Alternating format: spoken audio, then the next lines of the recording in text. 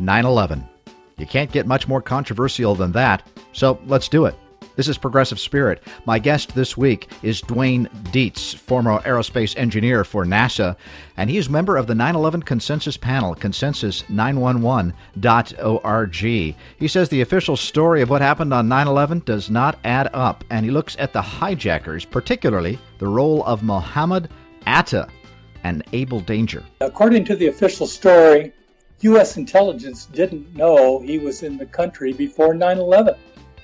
Whereas a major research agency, and that's Abel Danger, produced evidence showing that the man called Mohammed Atta was probably in the United States from January 2000 onwards. This evidence was blocked from the FBI on 3 occasions. Time for Progressive Spirit. ProgressiveSpirit.net. Stay with us. Progressive Spirit is produced every week. It couldn't happen without the financial support of my congregation, Southminster Presbyterian Church in Beaverton, Oregon. Southminster's website is www.southmin.org. Progressive Spirit is produced in the studios of KBOO in Portland, Oregon for the Pacifica Radio Network and PRX, the Public Radio Exchange, as well as podcast. Show KBOO some love, won't you? KBOO.FM and click Donate.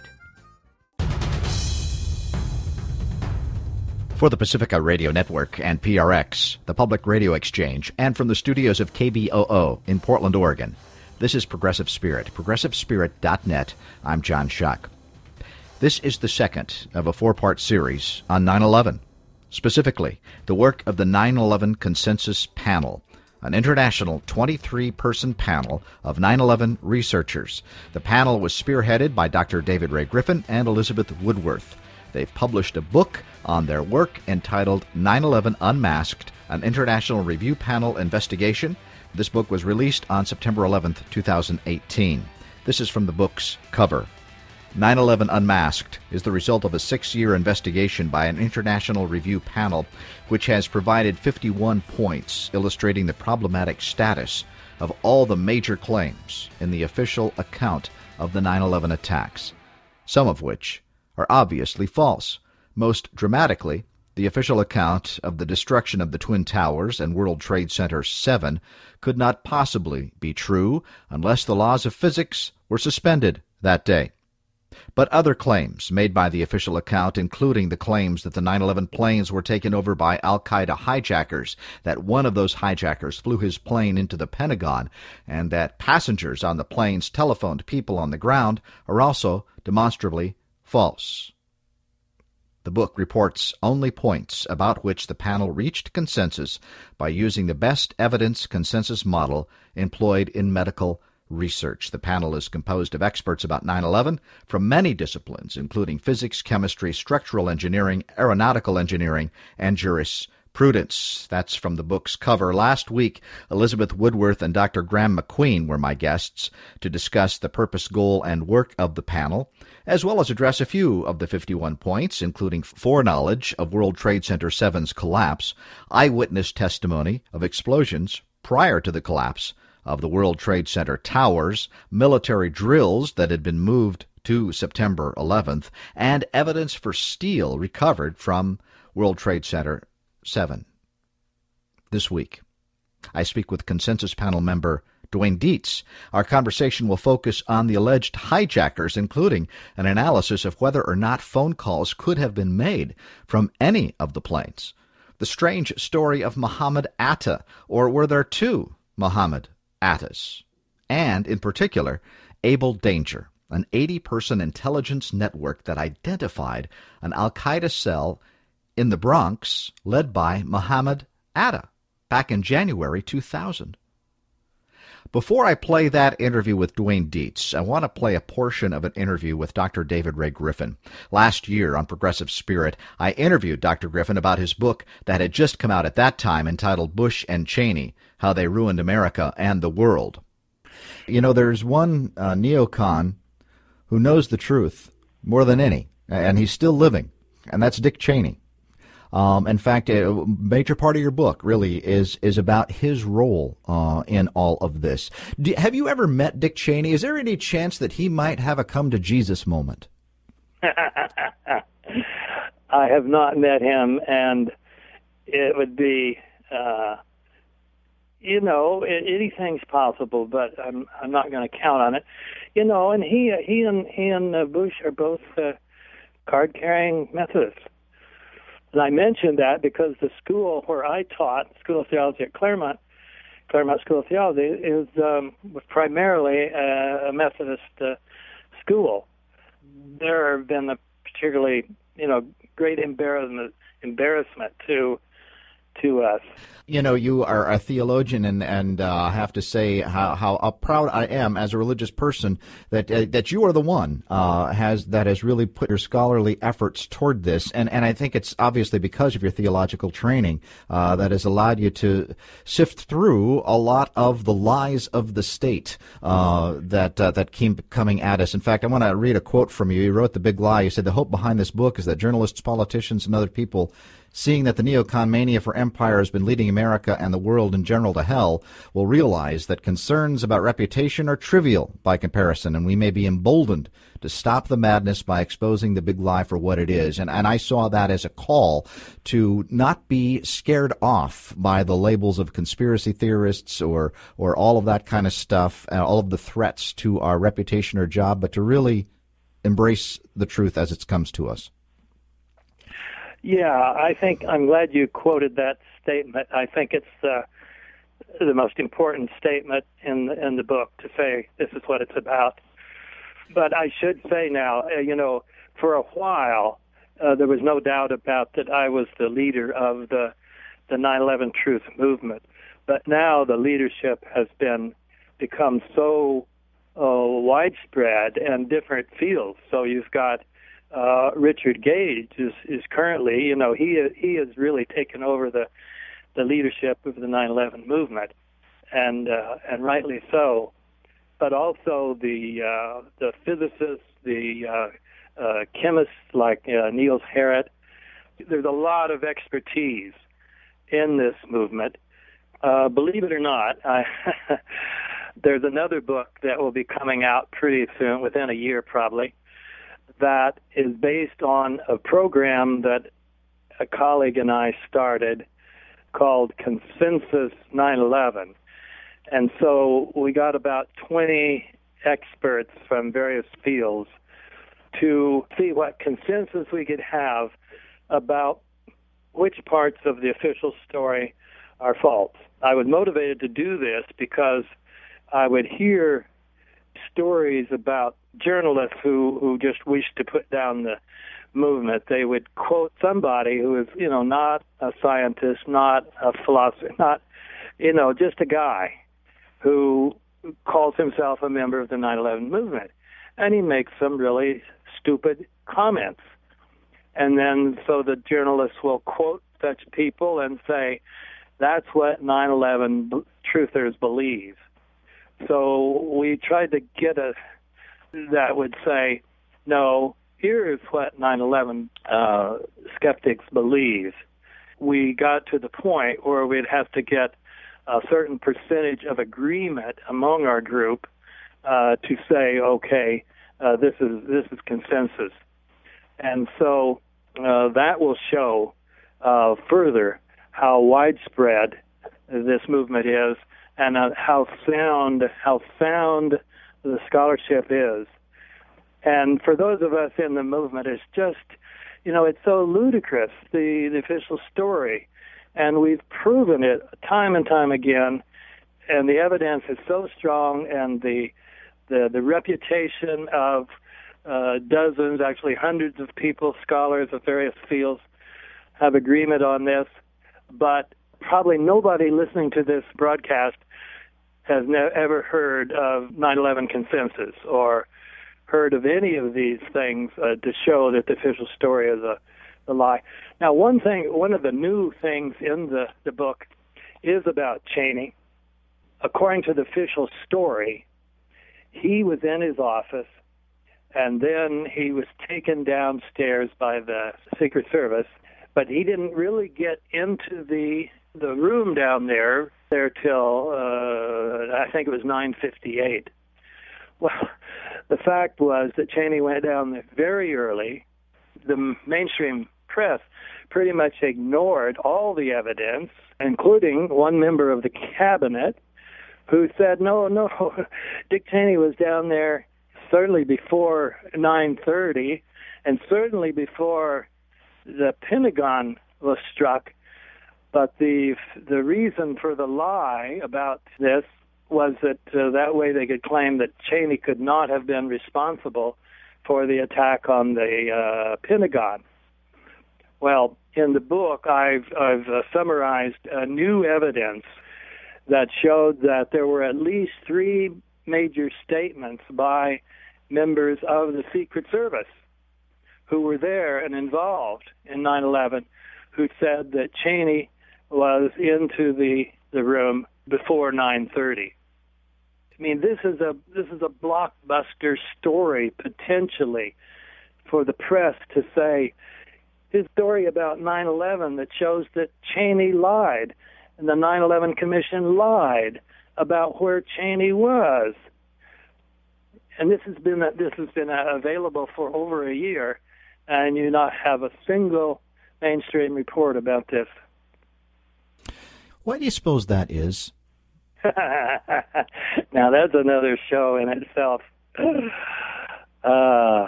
Well, it all goes back to empire. These are all things to support America's dominance of the world, and therefore of its natural resources. That was an interview broadcast in August 2017 with Dr. David Ray Griffin, who, along with Elizabeth Woodworth, formed the 9/11 Consensus Panel. Now I speak with Duane Dietz, a member of the 9/11 Consensus Panel. Duane Dietz is former director for research engineering and aerospace projects at NASA Dryden Flight Research Center, where his work earned him the NASA Exceptional Service Award and inclusion into Who's Who in Science and Engineering. Duane Dietz served as director on the Architects and Engineers for 9/11 Truth Board from 2008 to 2009. He spoke on 9/11 Truth subjects on several occasions. The titles of those presentations include The Puzzling World Trade Center 7 Destruction, United 93, A Tale of Two Planes, 9/11 Consensus Panel, and The Pentagon 757. Welcome, Duane Dietz, to Progressive Spirit. Yes, thanks for having me here. Well, let's start with Muhammad Atta. Who was this guy, and what's the story about him in regards to 9/11? The 9/11 Commission identified him as the technical leader of the 9/11 hijackers. There's a separate consensus point on Muhammad Atta. Atta actually is what he prefers to have his name pronounced.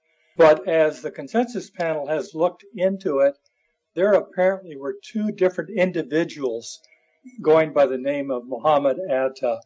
And so it's a little bit unclear with these 2 kind of personalities on exactly who he was. Able Danger was the code name for a high-level intelligence operation that basically identified Muhammad Atta very early as being in the United States. And that's what makes this an interesting consensus point. We'll go over the more details as we talk on. Okay, so let's talk about that. What was Able Danger, and what was its role in 9/11 according to the official story? According to the official story, the 9/11 Commission didn't even mention Able Danger. So if you want to talk about it as an official story item, there wasn't any. But there's a whole lot of information about the importance of Able Danger if you actually look at the evidence. So maybe I can just start talking about Able Danger as it was a code name for a very high-level intelligence operation co-founded by Generals Hugh Shelton and Peter Shoemaker, Commanders-in-Chief of the Defense Department's Special Operations Command. Telling the story about Able Danger takes time, but it is important because his work strongly indicated that the man identified as Muhammad Atta had been in the United States in January-February of 2000, about 18 months before the 9/11 attacks, whereas the official story said he arrived in June 2000. Furthermore, the official story claimed that the U.S. intelligence didn't know he was in the country before 9/11, whereas an important part of the U.S. intelligence, Able Danger that is, knew he had been there since January or February of 2000. However, Able Danger evidence was consistently ignored by government officials. The 9/11 Commission failed to mention the evidence, and the Defense Department's Inspector General covered it up. Louise Freeh, the former director of FBI, called 9/11 Commission's claim that it was not historically significant, quote, astounding, unquote. So was Able Danger released at all to other intelligence agencies? Tell me about that itself. Who was involved in Able Danger, and what did they discover? Well, Able Danger, very early on, I mean, they started operations late in 1999. Within just a few months, they identified an Al-Qaeda cell operating in Brooklyn or in the Bronx, and they also identified Mohammed Atta as the primary leader of that cell. But they thought very soon after finding this information that it would be very wise to share this information with the FBI, and so possibly the cell could be removed if that's what the right thing was to do. And so at that point, when they sought permission to go ahead and start a channel of communication with the FBI, the Able Danger legal side resisted it very strongly. In fact, they resisted it. Resisting means they said no. They did that 3 times. So this is 3 times between January 2000 and September 11, 2001? Yes, it all occurred, let's say, in a very short period of time, about June of 2000. So it's still more than a year before 9/11. The thing that happened is there was immediate, let's say, repercussions of that. I'll explain first that it was very memorable by the team, the leadership team of Able Danger, because they developed these charts showing communication paths between individuals, and they would have a chart on a cell. And so they had one of these charts, and they had a photograph of Mohammed Atta kind of in the center of that chart. And it was memorable enough that one of the team members put that chart up above his desk, kind of on the wall. So it wasn't just kind of hidden in the nitty-gritty of the information, but it was actually there for them to see that individual's face every day. And he was, like you say, in the center of the chart. I mean, he was a central player in this cell. Exactly. And that's why Able Danger leadership thought that was the right thing to do, is to communicate to the FBI so something could be done about it. And this Able Danger group is no small group. There are, what, 80 members of it? 80 individuals. It's just kind of, and they are drawn from different services, like there were people from the Navy, from the Army, with specialties in intelligence gathering. So it was very highly qualified to do this kind of work. They gathered the information using open source website information. So it's not like they were tapping phones or anything like that we tend to think of now, but they were just using open source information and gathering what information they could that would make sense. So they've gathered information on this cell in Brooklyn, New York, in which Muhammad Atta is in the center of this, and 3 times the leadership of Able Danger, who's been doing research trying to figure out these cells, these Al-Qaeda cells in the United States, tells the FBI, and the FBI or is resisting it. Not the FBI is resisting it. Who's resisting it again? Let's say the Special Ops Command, which is the one who basically formed Able Danger. So that's in their own line of authority. Okay. The legal side is the one that was resisting it. But of course, we don't know where they were getting their instructions from. It could be anywhere up higher at the Pentagon or even above that. So I'll just identify one person. Army Lieutenant Colonel Anthony Schaefer was the first one to seek to open communications, and he did that based on his superior, the head of the Able Danger, asking him to do it. So basically I was turned down, and another thing that happened at that time, again, this is, let's say, June of 2000, is that the Army ordered one of the individuals, Major Eric Kleinsmith, to destroy all 2.5 terabytes of Able Danger data. Now, this information is withheld from the public until 5 years later. But the repercussions were more than just saying, no, you can't contact the FBI. They actually were told to destroy all of their data. And when did you say this was? In 2000? Yes, it was in May of 2000.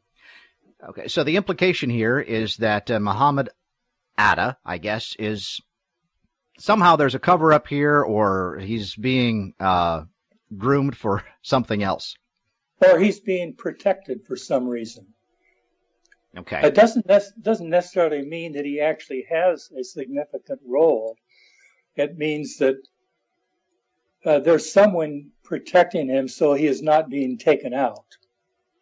Right. Then what happened? So what you mentioned is that after these photos then come out of the alleged hijackers, Muhammad Atta's photo is there, and members of the Able Danger team are saying, hey, wait, we know this guy. Exactly. Yeah, so this is immediately following 9/11, so just in the week after, as everyone is starting to find out pictures of the hijackers, they just reacted very quickly. Again, I'm talking about the leadership team. The people who are in the same room where that chart had been on the wall, so that it was embedded in their minds.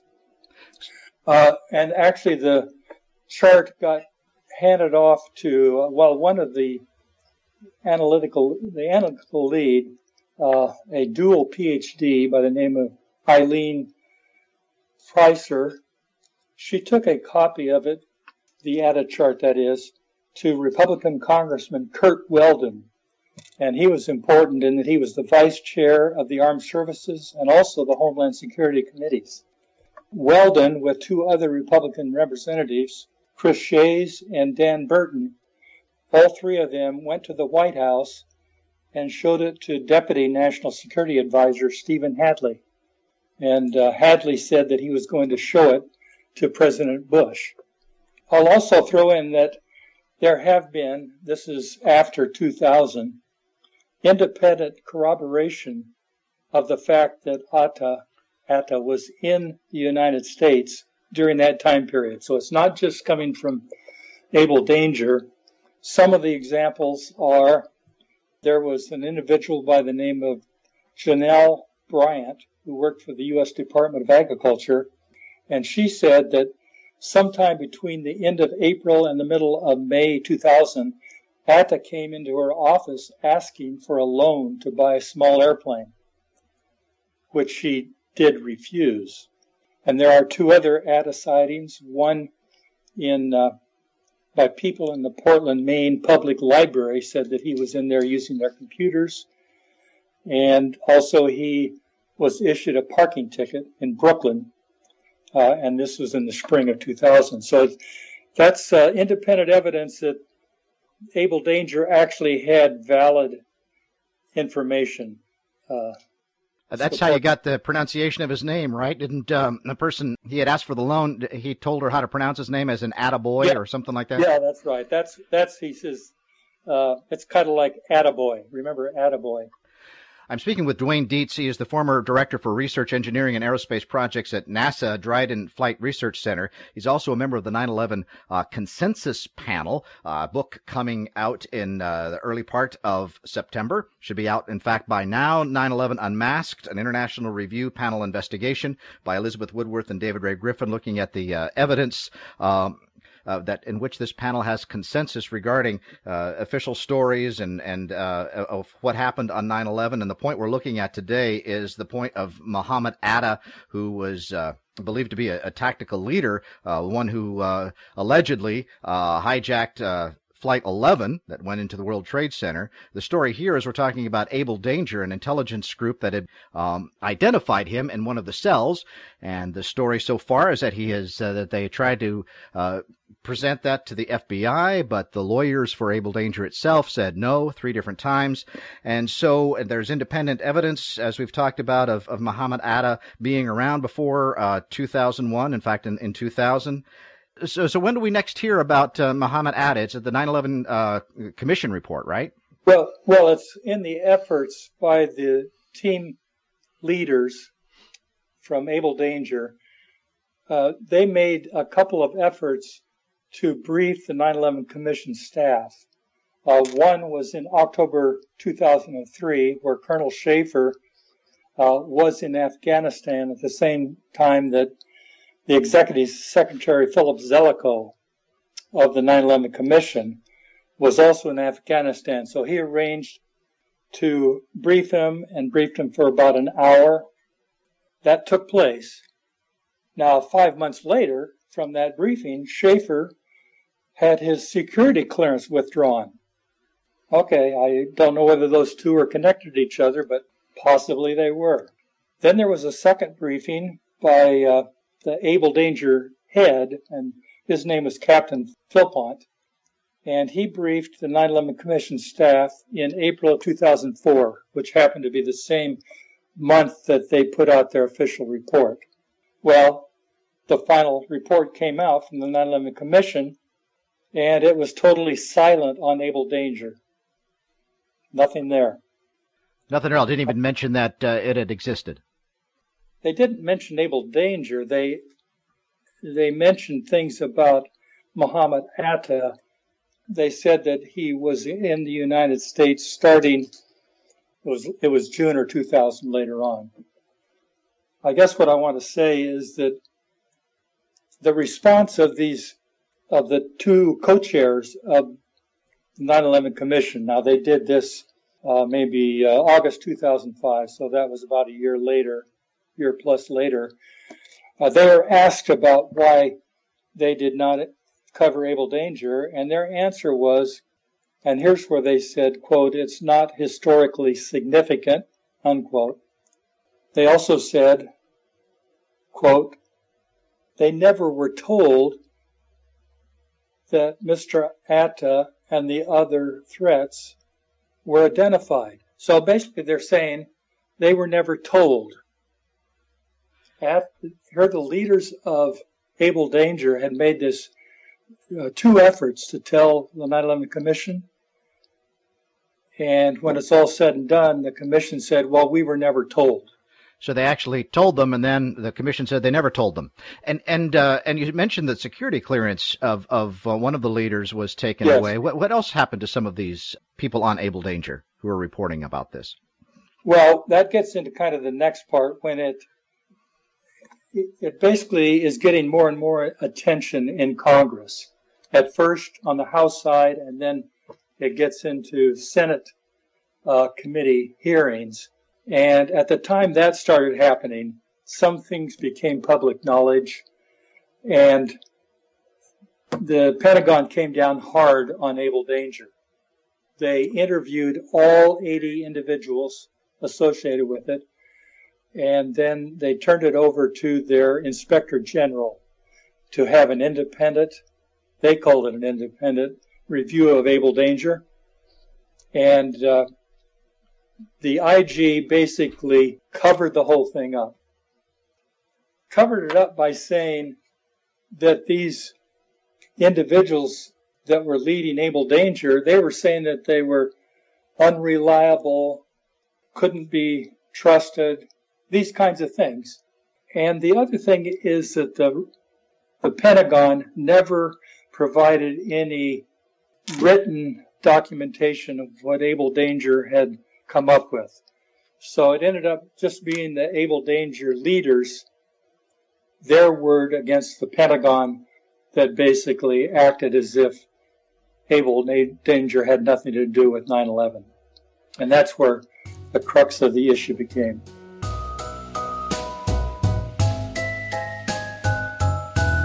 This is Progressive Spirit. I'm John Shuck. My guest is Duane Dietz. He is a member of the 9/11 Consensus Panel. The book we are discussing is 9/11 Unmasked, an international review panel investigation. Much more to come. Stay with us.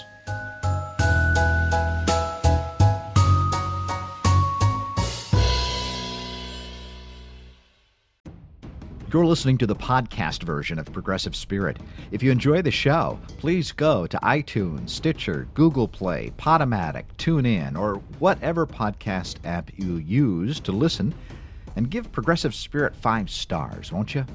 Contact me through progressivespirit.net with your thoughts and ideas about the show, and be sure to share this podcast on your social media. Follow on Facebook and Twitter. The website again is progressivespirit.net. This is Progressive Spirit, progressivespirit.net. I'm John Shuck. My guest is Duane Dietz, former director for research engineering and aerospace projects at NASA Dryden Flight Research Center. We're discussing the work of the 9/11 Consensus Panel and their book, 9/11 Unmasked, an international review panel investigation.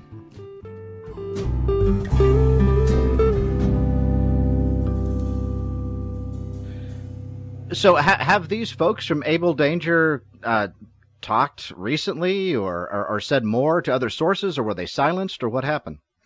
The Consensus Panel really didn't look into that question later on. They kind of wrapped it up at this point that the Inspector General's report that came out in 2006, I believe, just kind of ruined their reputations of these individuals. And I might say that the final report in David Ray Griffin's book that he put out called The New Pearl Harbor Revisited, and it has the subtitle 9/11, the cover-up, and the expose. The book goes into a detailed analysis of the Inspector General's inspection, we call it that way, showing that its lack of transcripts, its circular reasoning, and prejudicial treatment of witnesses basically indicated that the Pentagon, through its so-called independent review, actually wanted to put Able Danger to bed so that it had no significant role and basically ruined the reputations of these individuals. Well, they threw them all under the bus, so to speak. Exactly. What about the chart itself? I mean, does that exist somewhere? Well, the actual chart that was on the wall, it was there for a number of years, and it had been taped.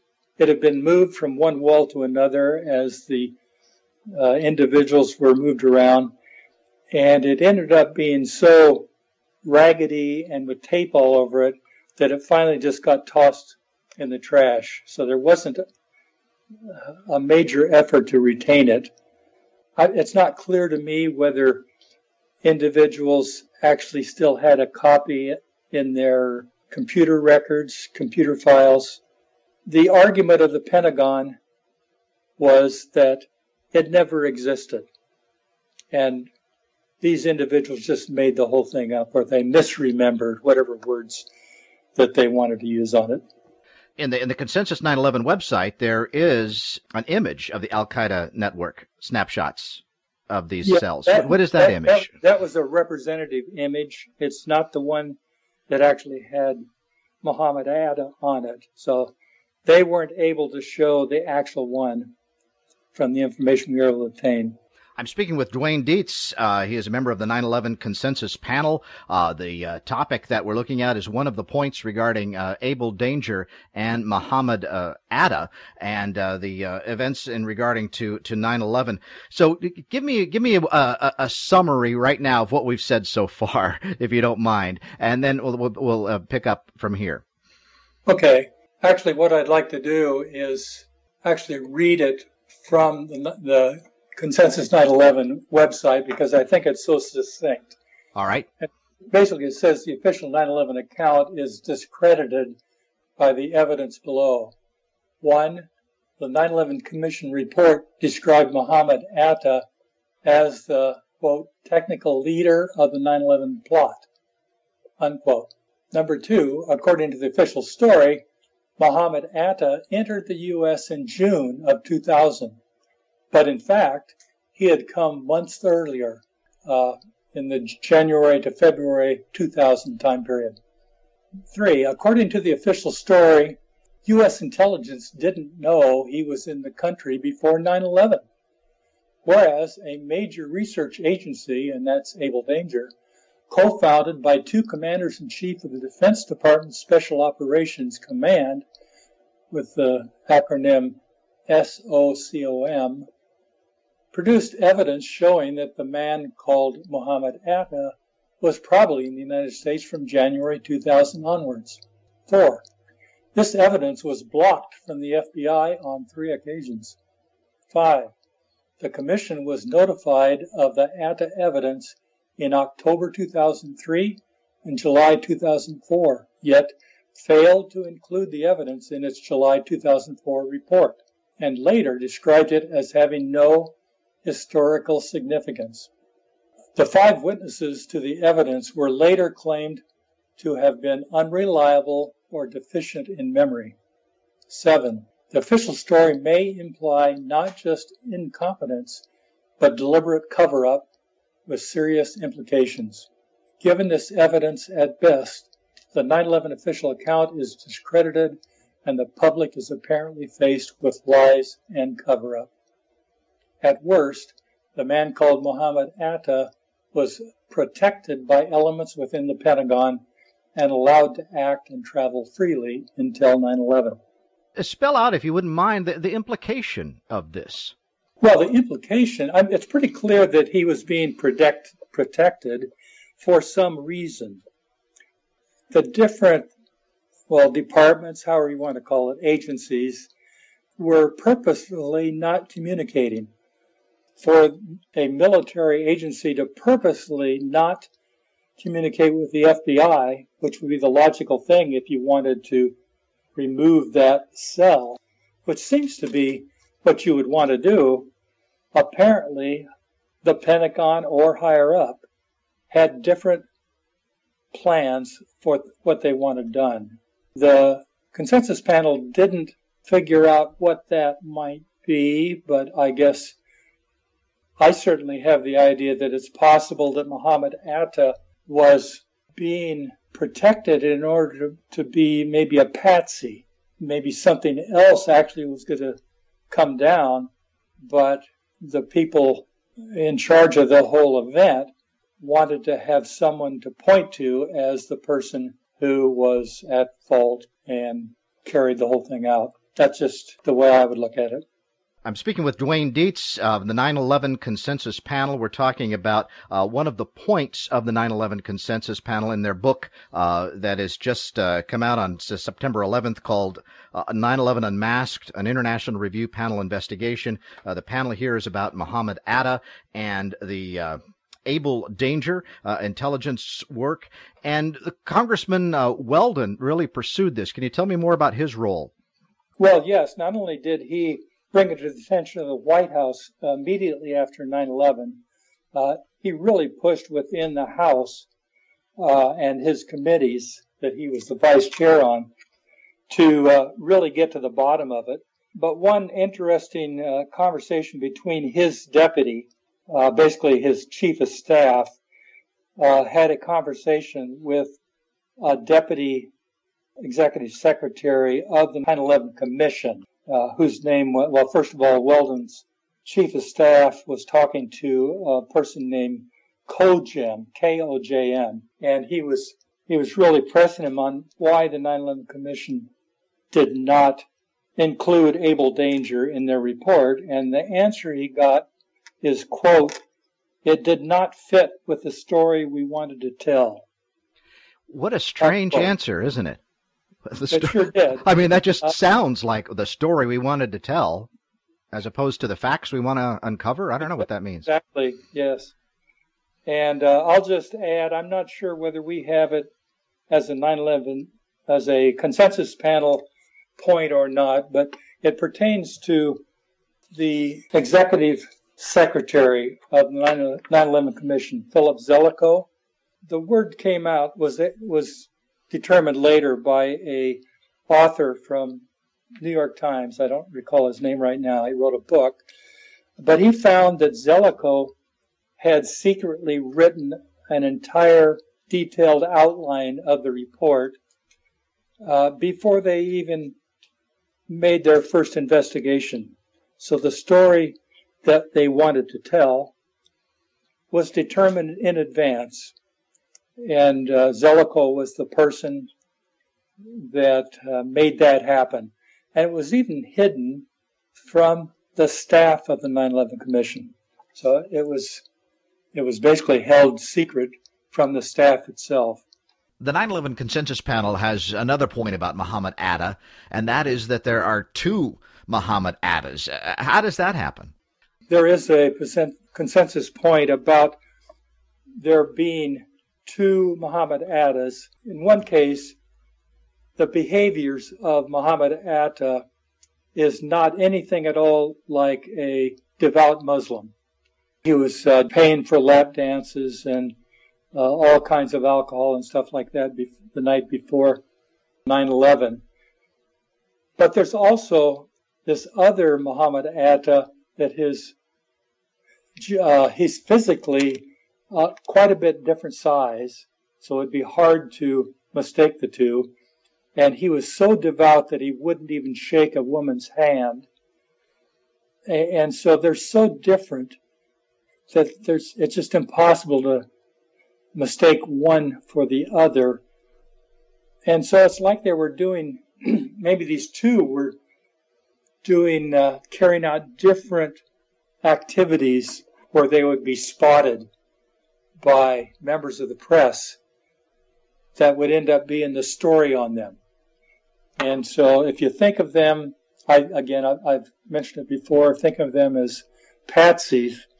It's possible that there was actually two different patsies that were designated as Muhammad Atta, and it ends up just confusing the whole thing about who he was and his characteristics.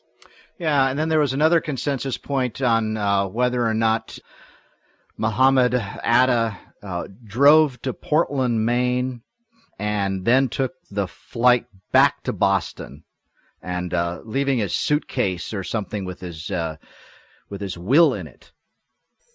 For all of the hijackers, including this case, there are no airport security photos or videos that actually show any of the hijackers.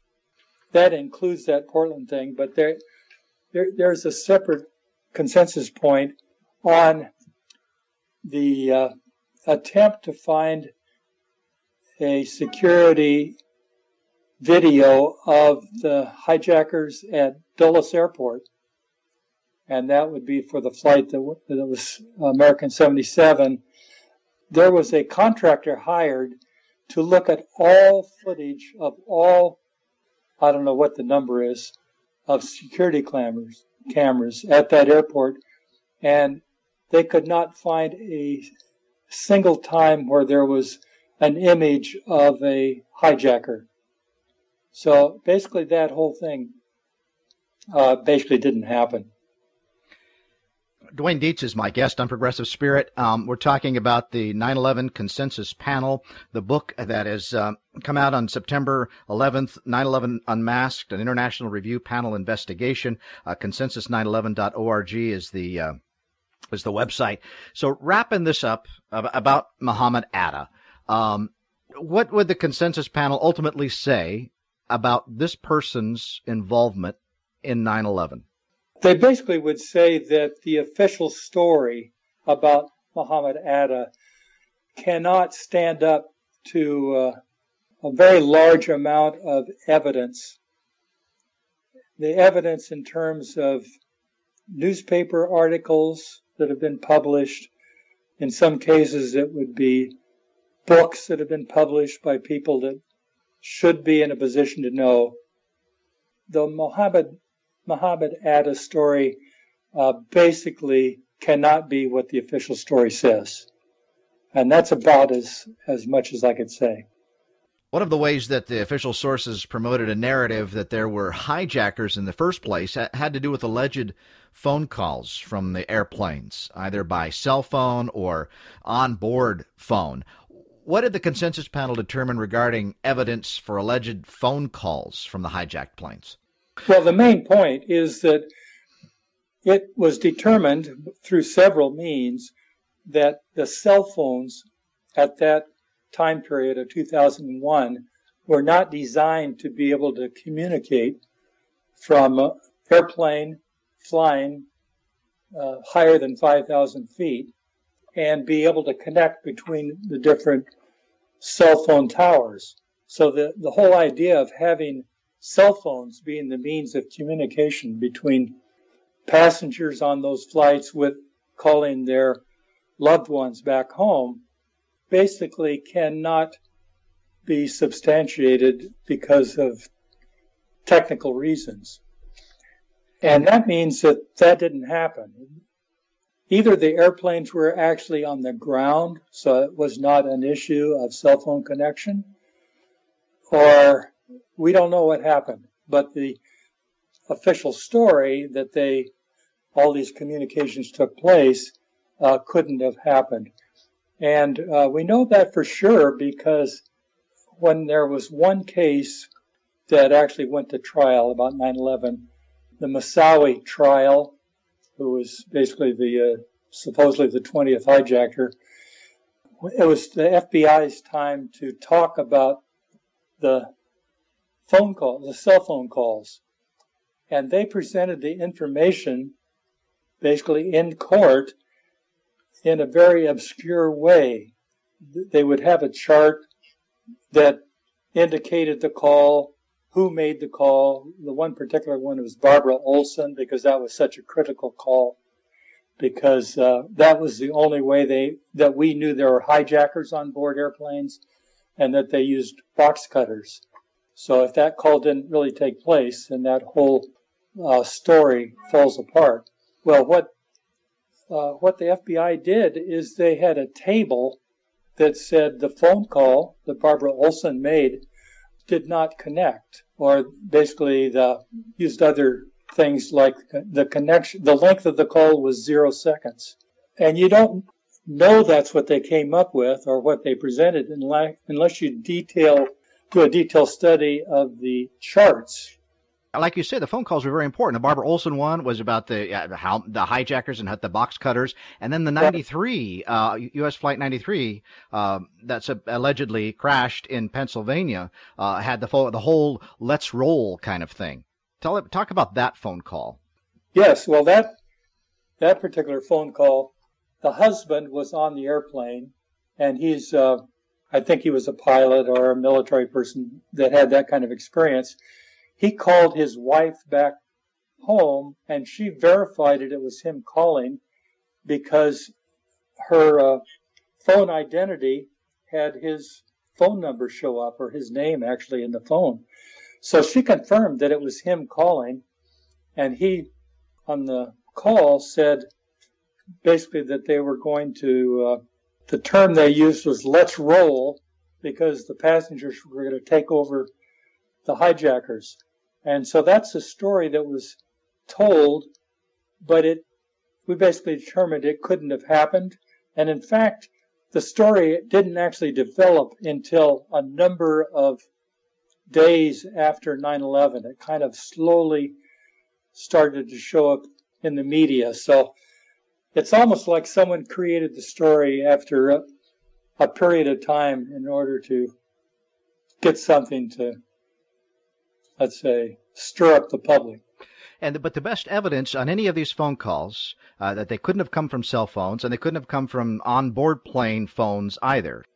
In the case of the Flight 77, that was the one impacting the Pentagon, we have letters from American Airlines stating that model airplane at that time period did not have satellite phones, is what they call them, installed. So that's the evidence that says it couldn't have been by satellite phone. And I already told you the reason why it couldn't be by cell phone. Dwayne Dietz has been my guest on Progressive Spirit. He is the former director for research and engineering aerospace projects at NASA. He was involved in the 9/11 consensus panel that has released a book called 9/11 Unmasked, International Review Panel Investigation by Elizabeth Woodworth and David Ray Griffin. Panel's website is consensus911.org. Thank you for this information. Thank you for being with me today. Very much. I enjoyed talking to you.